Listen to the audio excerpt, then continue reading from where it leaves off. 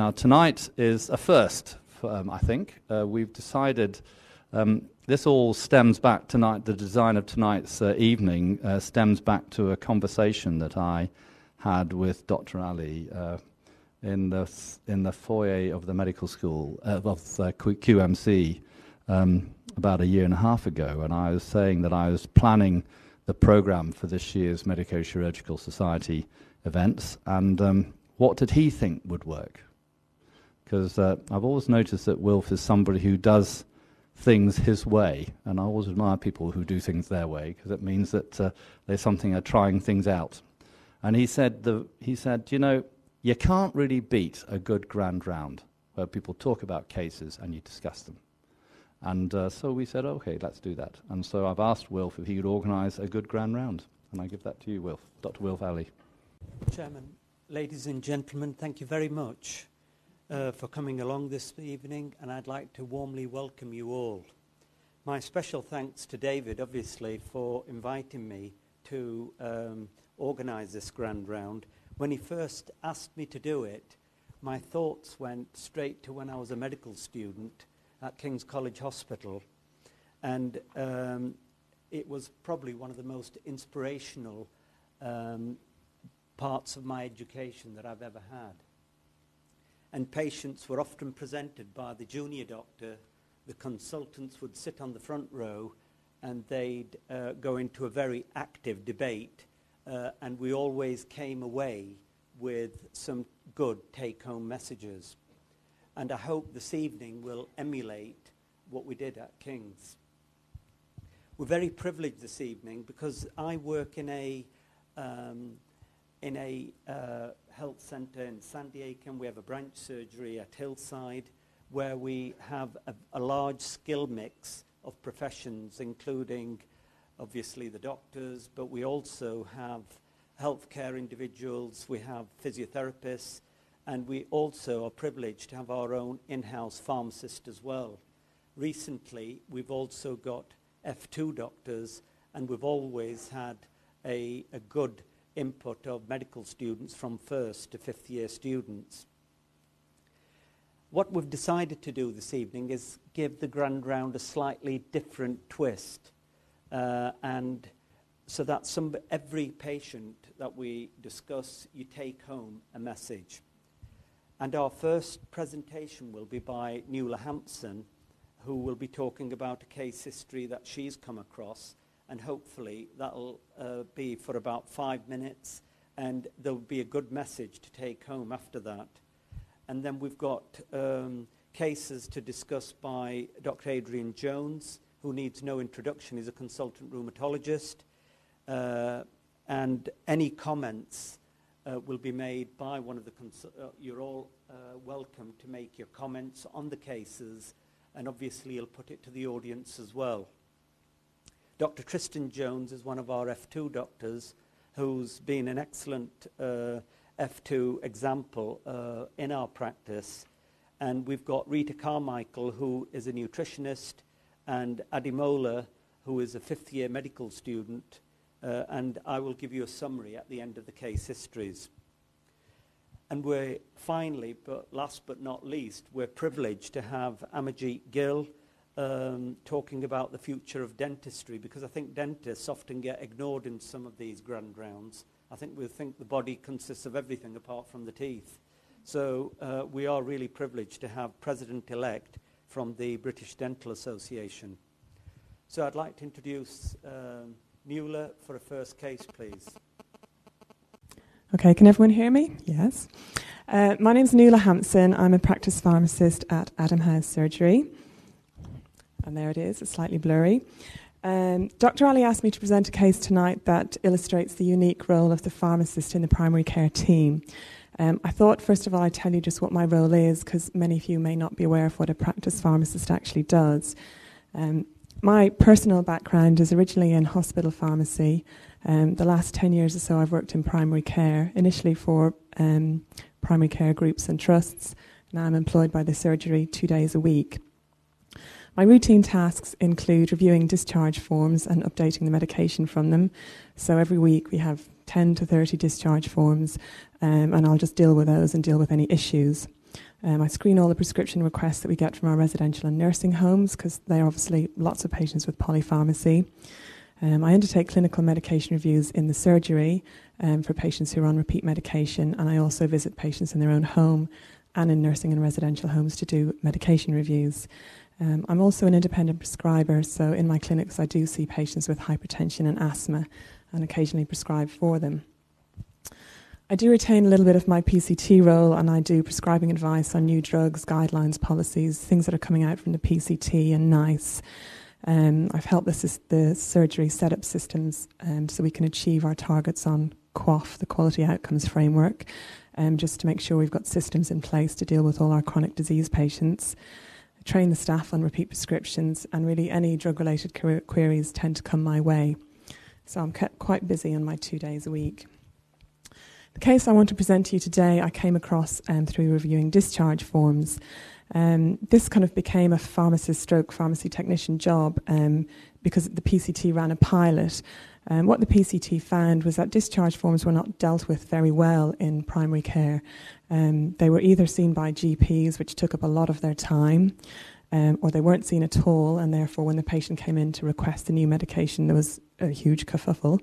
Or in some surgeries, they were actually dealt with by reception staff, which again caused problems because they weren't necessarily trained to spot different medication. If a patient went in on one beta blocker and came out on a different one, they might end up on both.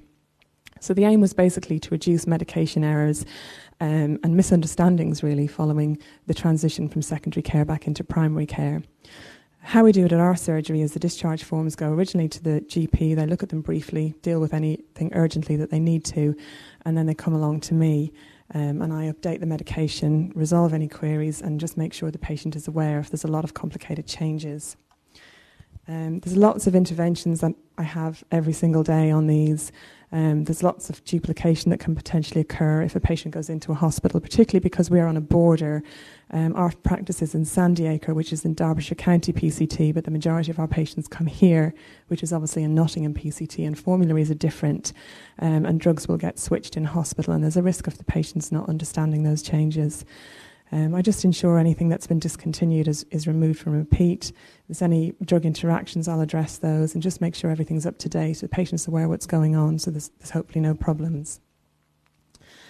So the very brief case I want to present today, it's actually one that came up a couple of years ago, so the details are a little bit sketchy, but it was one that really stuck in my head because it was such an unusual one. So I thought I'd present it today. It was a 64-year-old lady. She was admitted for elective surgery. There didn't really seem to be anything amiss in her discharge form. Her discharge medications were the same as on admission, except for a couple of post-op things. So on her repeat medication screen, she had mefenamic acid, 500 milligrams TDS for pain. She had levothyroxine. On her acute medication, she had nitrofurantoin, which she'd had recently. And her discharge medication was similar, so there was no kind of real difference between the two of those. So you might just think, okay, nothing to do there, just stamp it and file it. But being a pharmacist, I had to ask more questions, and I thought mefenamic acid, that's kind of odd in a 64-year-old lady. Normally you see that prescribed in younger women for menorrhagia. Normally they will take it for 4 to 5 days of the cycle and then not for the rest of the cycle. So it was just odd and made me kind of stop and think. And then also the nitrofurantoin. When I looked at the past drugs, this lady had had several courses of antibiotics for UTI over the previous year or two.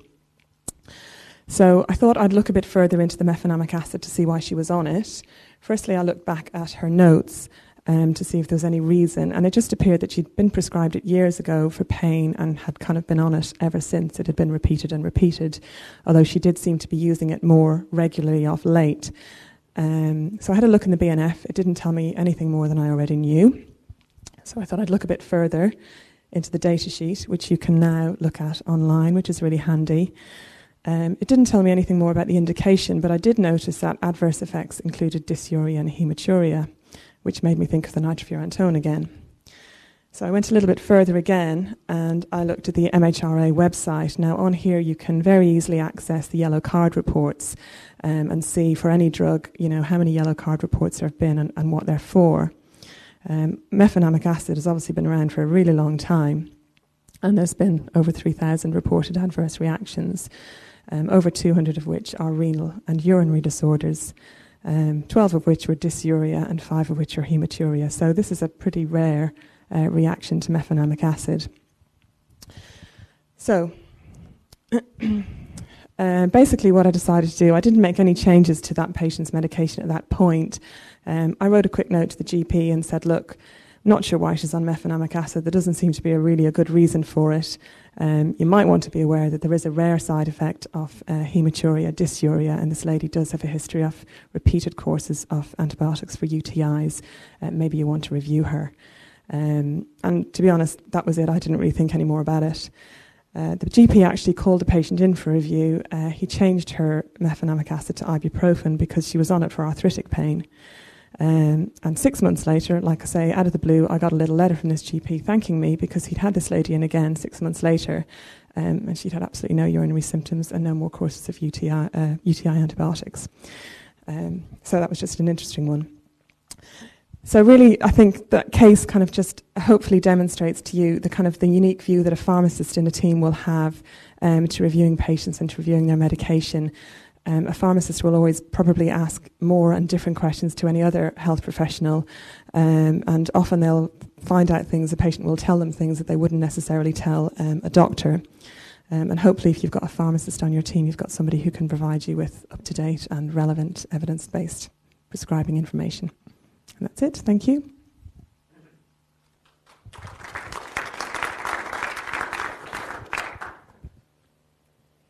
Adrian Jones, our consultant rheumatologist, and he has a case, a very interesting case.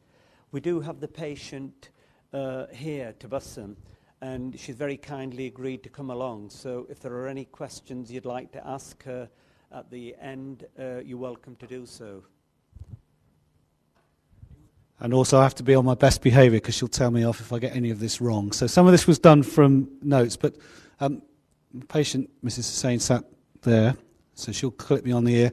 She's now 42, and actually we first met, the farthest I can go back on the records on the computer is 1998, but it's a long time ago. And when I first met her, she had an established diagnosis of essentially inflammatory knee disease, labelled as juvenile arthritis, although clearly she's not juvenile at all. And we used to meet every now and then, and she'd come up and I'd inject her knees, and she seemed to do quite well. She carried on with the training. And then around about 2003, she went to Pakistan for a prolonged period. Is that correct? Yeah.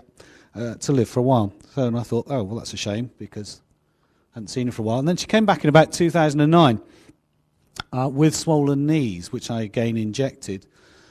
But one thing she said to me is, actually, I've been feeling very well while I was in Pakistan. Is that correct? And I thought, oh, that's interesting. Tests and everything were normal apart from some inflammation. Now, the reason I thought it was interesting is we had a little bit of a chat about why. And does anyone have any thoughts at this stage? So this lady's on no treatment, been feeling well with her arthritis. I say no treatment, we'll come back to that in a minute. Well, the reason being is it rang a few bells, because some years ago I saw a lady who was about 50 with rheumatoid who went off to Pakistan, went on a prolonged holiday and came back and said, I feel fantastically better, thank you very much. I don't like your drugs. I've been there. I'm much, much better. And around about the same time, I saw a 35-year-old man with rheumatoid who's white, who had a bit of an alternative lifestyle. He liked to go to raves and parties. We offered him various drugs for his arthritis. He said, no thanks. And he actually took himself off to Soho, where he got himself a Chinese medicine, and came back to me and said, I feel fantastic. So I'm hoping by now the penny's dropped as to what's going on here. Absolutely. So just as an afterthought, I did some investigations on Mrs. Hussain, and her random cortisol came back as 28. And, you know, bottom end, well, I've got Dr. Chokalingam here who is going to comment, because I don't understand hormones, but 28 is very low. I repeated it 2 days later, and it was less than 30. Now, for some reason, we've got a random sample from her GP on the system, which is 840, which I don't quite fit into this, because you can see her ACTH is very suppressed. Her synacthin test goes from 212 to 370, which isn't great. Her adrenal antibodies are negative. We've subsequently found out she's got a low vitamin D and a high PTH, suggesting she's vitamin D deficient, which is perhaps not surprising. And she's just been diagnosed with hypothyroidism, so free prescriptions beckons when we come to give her treatment for her arthritis now, which her sister, who's a local GP, has been twisting her arm much more effectively than I can. So this was a first case to lead on to the whole issue. Now, why did I do the test? Well, we were talking about why she felt so well, and she may want to comment, but when she came back to clinic, she very kindly brought along the medication that she'd been taking whilst abroad. Now, that's it. If anyone knows what it is, I'd be very grateful. I can't get it analysed. We've tried various people around the place to get it analysed, but this will lead on to later discussion. I've talked to pharmacy here, I've talked to chemistry, and although we can analyse patients, we can't analyse drugs terribly easily. So I don't know if anyone's got any questions or comments before we move on to some of the other cases. I can't get anyone who will be able to do it. Pharmacy said they can do a bit of a rough and ready quality control on it, but chemistry I've spoken to, they say they can't run it. Some years ago, one of those patients I mentioned, we did actually manage to get it run off in their patient's urine because they wouldn't stop taking the drug, whereas Mrs. Hussain is very happy to stop the drug and think about other things. And when we ran it off in the patient's urine, the spectroscopy of the urine showed all sorts of steroid products within the urine. I've spoken to chemistry here who tell me they don't know unless we send it off privately to an analytical lab. Initially, it was mainly because I was very isolated in Pakistan. It was mainly family around me, and herbal medicines is quite prevalent in Pakistan. A lot of people, take herbal preparations. A lot of my patients want to take something other than conventional medicines. Yeah. And there's a huge pressure. If you type in a serious disease into the internet and type an equivalent of help, a whole raft of websites come up. And I've got a phenomenon in America. There's one clinic in Texas who's been marketing the same agent for 15 years, and it was originally an extract. It's a chemical, it's not a drug. And now it's being formally tested. It's taken 15 years. But the people who run the clinic, they come to meetings, but they don't seem to be part of the mainstream, but they do keep pressing this drug. Yeah. And of course it could be that it works, but they acquired the negative press, and so you don't really know. You have to keep a balanced view in it. Clearly, as I've said to some of these other patients, I'd much rather you took steroid that I know what you're taking because I know you won't stop it. Biochemistry is straightforward in that, she's got a cortisol less than 30, so that's pretty low and necessitates urgent treatment with steroid replacement. Why the ACTH is suppressed and therefore the cortisol is not very clear. These are all plant extracts. I looked at the menu on the medicine. So often it's the white box from the herbalist that raises concerns because there's usually steroids in that, and you can usually do a urine screen for that, but I'm not sure whether one can do that with this. But I suspect it's something that's actually mimicking cortisol and suppressing ACTH rather than having cortisol extract in this particular tonic portion. That's all I can say. Thank you. I suppose the other point is that she did feel fantastic, so it worked. That's correct, isn't it? You did feel... No, I wouldn't say fantastic, but relatively well. Yeah. Okay, the next case is presented by Tristan. This is one of our patients who, again, Ross has kindly come from San Diego to be present here today with his wife. And if there are any questions at the end of this presentation, he's more than happy to answer the questions. May I introduce to you Tristan, who will present the next case. Thank you. So this is Ross, down second row at the front. He's 30 years old. I've put as a presenting complaint feeling tired all the time with lethargy and poor sleep. He's had a long history of asthma and what have you. So the majority of what he actually presented to the GP practice with was actually chest infections. And he's told me himself that the tired all the time lethargy thing was always as I'm walking out the door, I'd say, oh, well, I'm kind of knackered all the time. So it's been kind of overlooked, I think, a little bit in the past. Otherwise, very fit and active. Long history of asthma, recurrent chest infections, rhinitis as a child, which has been ongoing, a fairly severe bout of eczema of the feet as he was younger, some fungal infections, Osgood slatters, but nothing major in the notes particularly. He's never been admitted to hospital for his asthma. I suppose we're going all the way back to 1987 when he was just over 8.5. His mother, I think, brought him in, concerned about his height, at which point he was in the 10th centile for height, although 50th centile for weight. And I think at that point the GPs were considering growth hormone, but didn't go down that route in the end.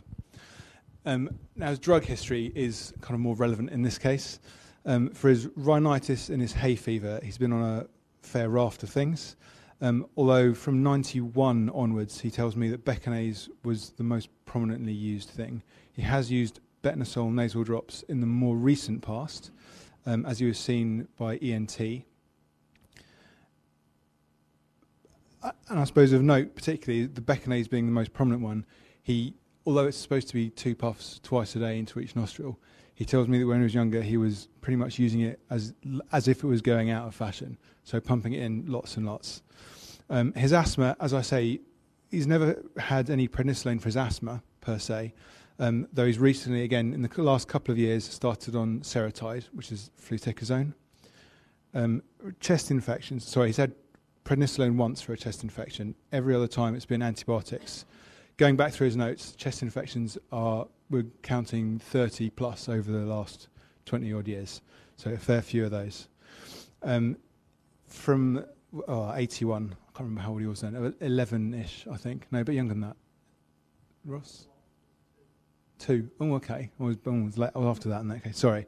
But he had about 11 years of very bad eczema with his feet, to the point that he tells me that there were deep cracks in his feet, and they were almost, he couldn't walk on them at times.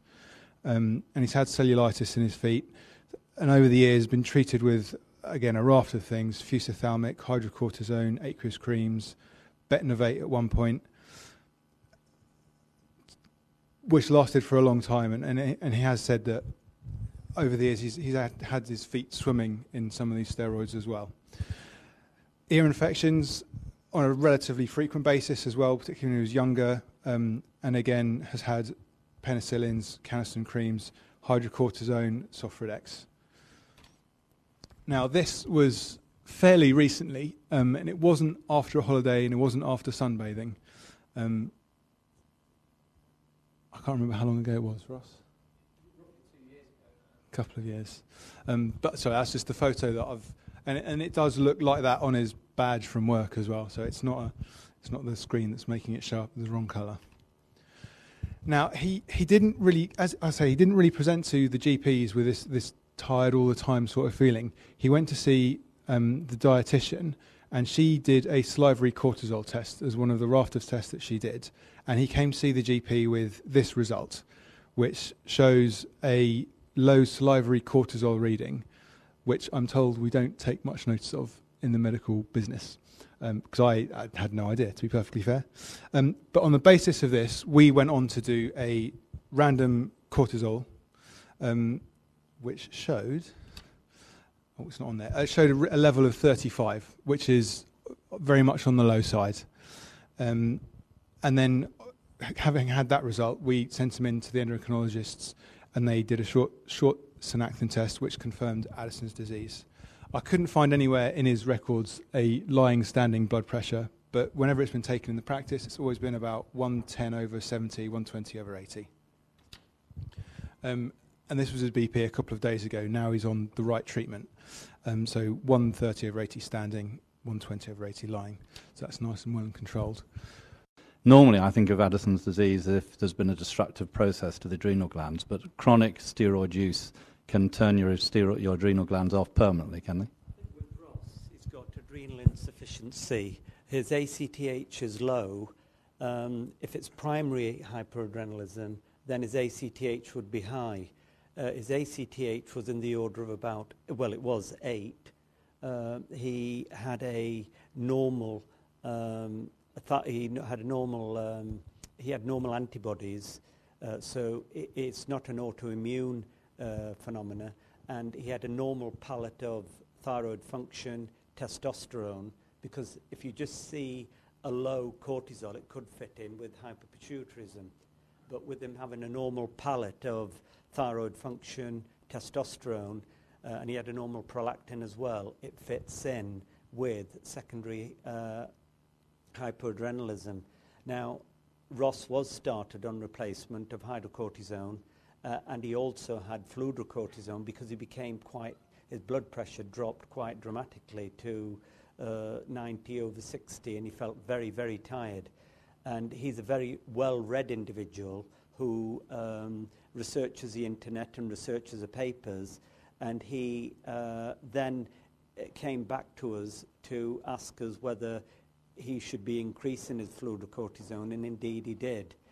He's also a very active sportsman, and for this reason, every time he went to the gym, we tried to work out a regime where he'd have 10 hydrocortisone in the morning, 5 before he went to the gym, and then 10 again in the evening. So it was almost tailoring the hydrocortisone to see how he felt.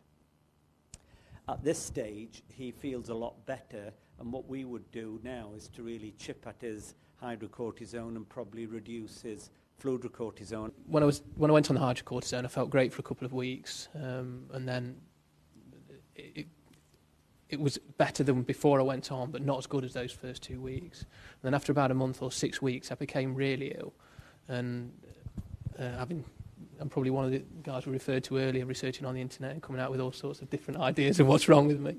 But I started monitoring my own blood pressure and noticed that it was really low. And it just so happened I was in to see Dr. Ali at the clinic, and we decided to increase my fludrocortisone from 50 to 100 micrograms, I think it is. And that almost overnight stopped all the physical symptoms. I had the shakes, all my joints were aching, chronic fatigue, I couldn't see properly, like blurred vision almost, and memory loss were the symptoms. But almost overnight, as soon as we doubled the fludrocortisone, it seemed to have an impact on it.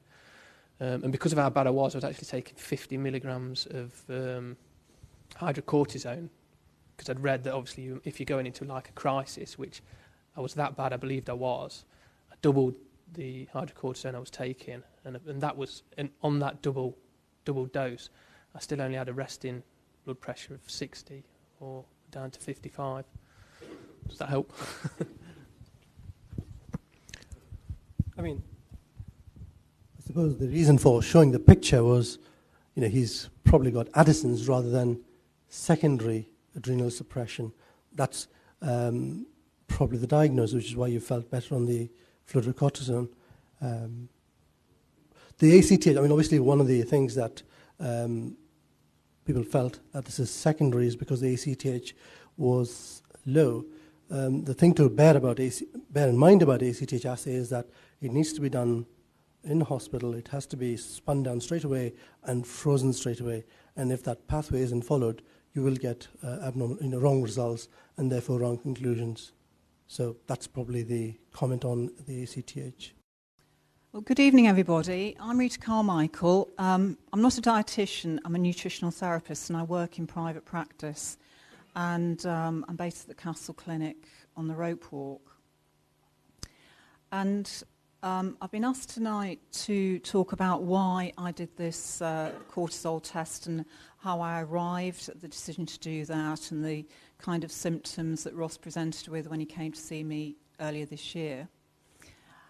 And I understand that the salivary cortisol test isn't used in. Does anybody use it? Is it normally serum testing that you do? No? Okay, so I'll explain why I did that and a little bit about the test. So when Ross first came to see me, I think it was around January time, he'd filled in a health questionnaire, which I ask everyone to do, and also kept a food diary. so that I can get a good idea of his medical history and how his diet might be affecting his health. And these are some of the conditions he came with. So as was mentioned before, as Dr. Jones said, Ross mentioned one of the main things that he's very tired a lot of the time. He's finding it difficult to get out of bed in the morning, had a real slump in the afternoon. He wasn't concentrating very well at work, and he wasn't sleeping well either. He had a lot of digestive symptoms, including bloating and excess wind. He was very thirsty all the time. He was getting lots of colds. And, of course, we know about the asthma and the hay fever, which have been going on a long time. One thing that did stand out was he told me he'd had glandular fever as a teenager. That's right. Oh, he'd been tested. But it showed no negative. Beg your pardon. But he had been tested for it. So was that as a result of having a virus? Yeah, I think some of the symptoms. Yeah. Okay. And of course was the history of steroid use. He was very sensitive to alcohol and other stimulants as well. And all these signs alerted me to the fact that it was likely that his adrenals were functioning under par. And so this isn't exactly all the things we did with Ross, but just very briefly, as a nutritional therapist, I'm very interested in the relationship with what somebody's eating and their health. So for the adrenals, a good diet is absolutely essential to keep them healthy and to rebuild the adrenals. So you want adequate, wholesome food with plenty of protein, regular meals, avoiding processed foods, reducing or avoiding stimulants. And Ross had been exercising quite heavily, so we had to negotiate reducing that a little bit. So gentle exercise is good, but not overdoing it. That's all putting a toll on the adrenal glands. Relaxation is very important as well. And there's a variety of nutritional supplements you can get to support the adrenal glands. Anything from glandular-type material with the hormones removed to adaptogenic herbs as well. And I was also prompted by this to test Ross's adrenal glands, and I use a salivary cortisol test, and I'll go through, after we've been through the results here, I'll tell you why and what I think the advantages of that are, and I'll also support that with some references from the literature. So the green area on the right, as you look at it, is where the cortisol would be ideally. So it's high in the morning, so you have the ability to get out of bed and get on with your day and have plenty of energy. And then it coasts down very nicely towards the end of the day when your cortisol levels are low, and that means you'll get a good night's sleep. And the reference ranges are all on the right-hand side. In the right-hand box, the reference ranges are there, which for sample 1 is 12 to 22. Ross's was actually 1.3, and that was the 8 a.m. sample. Then sample 2 was around about lunchtime, which was 1, and the reference range is between 5 and 9. Sample 3 in the afternoon, 0.4, which the reference range is between 3 and 7, and then at midnight, 0.5. So that's showing very tired, under-functioning adrenal glands, and this would be a situation where someone's had a lot of stress on their adrenals over a number of years. It does take time to get into that situation.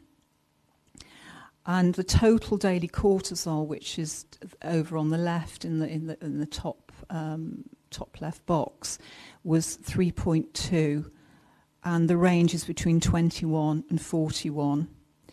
So armed with this information, Ross went to see Dr. Jones and Dr. Ali, and it was then that he was diagnosed with Addison's disease. Diagnosis is not something I would do. I'm not medically trained, but I can look for signs and symptoms, and then refer people, if necessary, refer people on to their doctor. And some of the advantages of salivary cortisol testing. This test actually tests the free cortisol, which is a biologically active form. The serum test is looking at total cortisol, but the large part of that is bound to cortisol binding globulin, and it is the free cortisol that is the biologically active one. And it measures levels of cortisol throughout the day because, after all, cortisol has a natural rhythm to it where it's high in the morning and coasts down towards the evening. So you're looking at the circadian rhythm, and it gives better treatment options because you can actually pinpoint what's happening during the day and at what time during the day and where the cortisol levels are. And this test also provides a cortisol, which you may have noticed, provides a cortisol DHEA ratio. And from the patient's point of view, I think it's probably a lot easier to do. It's non-invasive. You don't have to. Lots of people are frightened of having blood taken. In fact, having blood taken in itself is quite stressful, so that could bump your cortisol levels up. And so, and it can be taken wherever you are. All you have to do is spit into a tiny little tube 4 times a day. People can do it at work or if they've got a day off, so it's not difficult. An American doctor colleague tells me that it's covered by Plan B on Medicare, and he also tells me anything approved by Medicare has to go through quite rigorous procedures to be approved because they don't want to pay for anything that they don't have to. And it's also approved by the World Health Organization for accurate testing of cortisol. So if you go and do a search on PubMed, you will come up with a number of, quite a lot of references. So I've just homed in on 2 or 3, and I've highlighted at the bottom the conclusions, which of course you can read for yourselves. But this particular one is from Clinical Endocrinology in 2005, with the title Salivary Cortisol Determined by Enzyme Immunoassay is Preferable to Serum Total Cortisol for Assessment of Dynamic HPA Axis Activity. And if anyone wants any of these references, just let me know. I can let you have them. This one, the researchers go back some years. This is going back to 1983. And this is salivary cortisol, a better measure of adrenal cortical function than serum cortisol.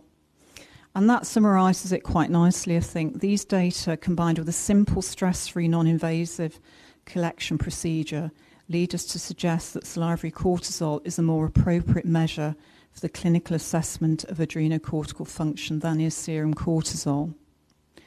Some of you may argue with that.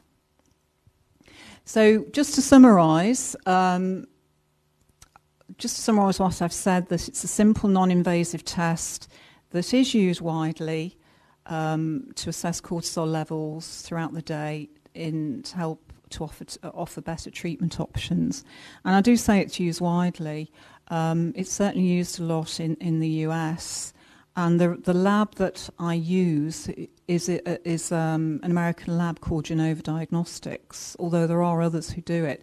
But they just happen to have a base in this country. So you send the samples off to Surrey, and the results are back within, it's normally less than a week. And I think the important bit, if you're asking, well, why would I use that, is it measures the active free fraction of cortisol, and there are plenty of papers to support that. I've only just shown you a couple of them. So my number's there. If anybody, my email address, if anybody has any questions after tonight or wants any more information, please do get in touch. And once again, thanks very much for inviting me. Well, thank you very much, Rita. I'd like to ask Kamal, actually, because there's been some studies, I know at the Christie recently, with comparing saliva cortisol with plasma cortisol. I wonder if you can comment. I got interested in salivary cortisol because I saw a paper a year ago It is more for testing patients with suspected Cushing's, steroid excess. It may have a small role. I had a discussion with our consultant chemical pathologist this morning about it. The first thing to say is salivary cortisol, the limitations are that it's an immunoassay, the paper that you quoted, and it doesn't differentiate between cortisol and cortisone, which is an inactive form. So therefore, you could get artificially low results, and because it's an immunoassay. Now, it's been up and down for the last 10, 15 years, and there are difficulties with the assay, and that's why I think people are moving on to chromatography. And there has been a paper published from the group in Christie's in Manchester, and again, they're using it mainly for suspected Cushing's. So as a tool for screening Cushing's may have a role, but probably not for adrenal insufficiency for that specific reason. I mean, that's the key issue really about salivary cortisol, in that it's not well validated. If we were to do it, then it has to go off to a reference laboratory, as if we were to do it in mainstream medical practice. The difficulty I have is because this particular lab is perhaps not within the pathology network, where it could be then subjected to the same standards as most other assays are subjected to that we carry out. And that is a comment that I need to make. I don't know if anybody else wants to make a comment before I go on about it. Can I just make one comment? Yeah. As a paediatrician. That's right. It's mainly... They're samples taken by the saliva. Yeah.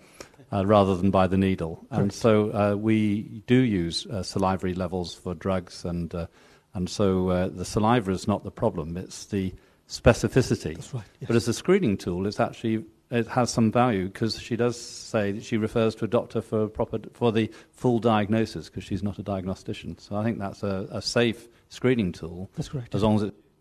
Yeah, at the moment it's used, and it has been used in pediatric practice, is what my colleague says, and it has a role for the needle-phobic children. But perhaps for the adults, there are things to be. There are questions to be answered before we can use it as a standard practice, as a routine. Thank you. Well, we'll move on now. Thank you very much, Kamal, for your comments, and thank you, Rita. Adi is just going to summarise the signs and symptoms of Addison's before we move on. Okay, good evening. I'm just briefly going to talk about adrenal insufficiency. Just going to go over the common causes and some of the common clinical features. In a normal situation, the adrenal glands produce cortisol and aldosterone. Cortisol is important in the stress response. So, for example, in surgical patients and also in patients with nutritional deficiency and intercurrent illnesses. Aldosterone is important for sodium retention and therefore water retention. In adrenal insufficiency, there's obviously inadequate secretion of both of these hormones. So what actually causes these deficiencies in secretion? Well, the causes can either be primary or secondary. In the primary causes, the problem is with the adrenal gland itself. So in this country, the main cause is autoimmune adrenalitis, which occurs in about 70% of patients with Addison's. In certain parts of the world, TB is becoming an important cause of primary adrenal insufficiency. And also HIV/AIDS and some of the medications to treat HIV/AIDS can cause adrenal insufficiency. In terms of secondary causes, which is when the HPA axis is suppressed, you can have the main cause is iatrogenic steroids, and steroids are used across the board: rheumatology, respiratory, dermatology, GI, transplant patients. So a lot of patients fall into that category, and it's just something that we need to be aware of. Some of the common features: tiredness, lethargy, arthralgia, abdominal pain. They're quite non-specific, so adrenal insufficiency can be misdiagnosed as maybe a viral illness, depression, chronic fatigue syndrome. So it's just, you need to have a high index of suspicion. Patients can also present with postural hypertension, dizziness, because of the aldosterone insufficiency and sodium loss. In patients with primary insufficiency, they can also have pigmentation of the buccal mucosa or of the palmar folds, and this is because of the increased ACTH that cross-reacts with melanin receptors. Just at the bottom, I've put acute adrenal crisis, and this is something which it's a life-threatening condition, and it's if for example you have a post-op patient who's acutely profoundly hypertensive, very tachycardic, they're not responding to a fluid challenge, maybe you should be thinking of giving them hydrocortisone because they may have an undiagnosed adrenal insufficiency.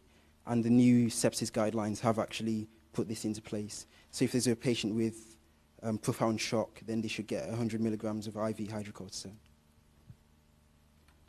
Some of the less common causes, like iatrogenic still, so adrenalectomy, carcinomas, and the list goes on. So, but the take-home message is that it says this in the Oxford Handbook of Clinical Medicine, that adrenal insufficiency is an unforgiving master of non-specificity and disguise. So you just need to have a index of suspicion, otherwise you'll never diagnose it. Thank you. Thank you very much, Adi, for summarising that. Thank you. I thought I'd give you a quick 2-minute summary of Hakims, because I know we've been talking about herbalists. And in fact, these Hakims, it's an Arabic word for wise men. They're quite extensively practicing in parts of India and Pakistan. And some of the Hakims, in fact, the minority are licensed. And there used to be a school called Hamdard in Lahore where they're qualified from. But some of the guys have sort of set up by osmosis, have learnt a few tricks of the trade, and they set up individually. Now, it's Hakim's classically, you know, in the real sense of the Hakim, he practices a Unani system of medicine, which is a concept. Unani is an Arabic word for Greek, and it's really a Galenic system of medicine which they practice, and often has some Islamic cultural beliefs in their practice. I think it's the first bit of research was done by late Muhammad Aslam at the Department of Pharmacy with Bob Davis, who was a professor at that time. And he did quite a lot of extensive work in the 1980s on this. In fact, he wrote his PhD on it. And he found that even in the United Kingdom, in places like Bradford and Birmingham, these Hakims were setting their practices up. And in fact, even advertising in the local newspapers, they'd come on holiday and they'd probably advertise in their in the local papers. I think with the increased immigration, not only have people brought their culture and their religion from different parts of the world, but they've also brought along their medicines. On the left, this is a picture of a Hakim advertising.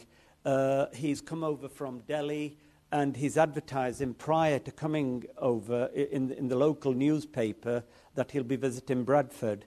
And he normally collects his patients prior to coming, and he'll often do the damage and go away. And I think the reason why I've put this on is with GPs now doing near-patient testing with warfarin. A lot of patients, we don't ask in primary care, are you on any other medicines? Are you taking any alternative systems of medicine? And I think it's important for us to really be aware and ask these questions. On the right, when I was an SHO at the Children's Hospital, we did some work on imported cosmetics, and we found that the surma that the children were putting on, as in this slide here, just again, these were ornamental pots right at the top, kept on the mantelpiece, and there's a mother, I don't know how clear you can see it, trying to put it in the child's eye. And the lead would, with the child crying, would go via the nasolacrimal duct, end up in the mouth, and the more you put in, which the mother thought the serma was supposed to make the eyes look better and bigger and healthy, so they'd put it in at every nappy change. And we found that these children had higher lead levels than the normal individual. So the take-home message is, please check the drug history. I think that is the main message. And for any ethnic group, or mainly ethnic groups, you should really be alerted to, are you taking any alternative medicine from one of the visiting hakims or herbal medicines that you've acquired from abroad. I've put this slide up, really. If we hear the sound of hoofs, we should really still think of horses, but occasionally, if we fail, we should think of zebras as well. I think very interestingly, across these four cases, is the fact that the patient is driving the agenda. And that's just one thing I feel you've really got across tonight, that the patient is driving the agenda. And we in the profession are in danger of losing our role if we don't recognise that. Well, just to thank you all for coming this evening, and thank you very much.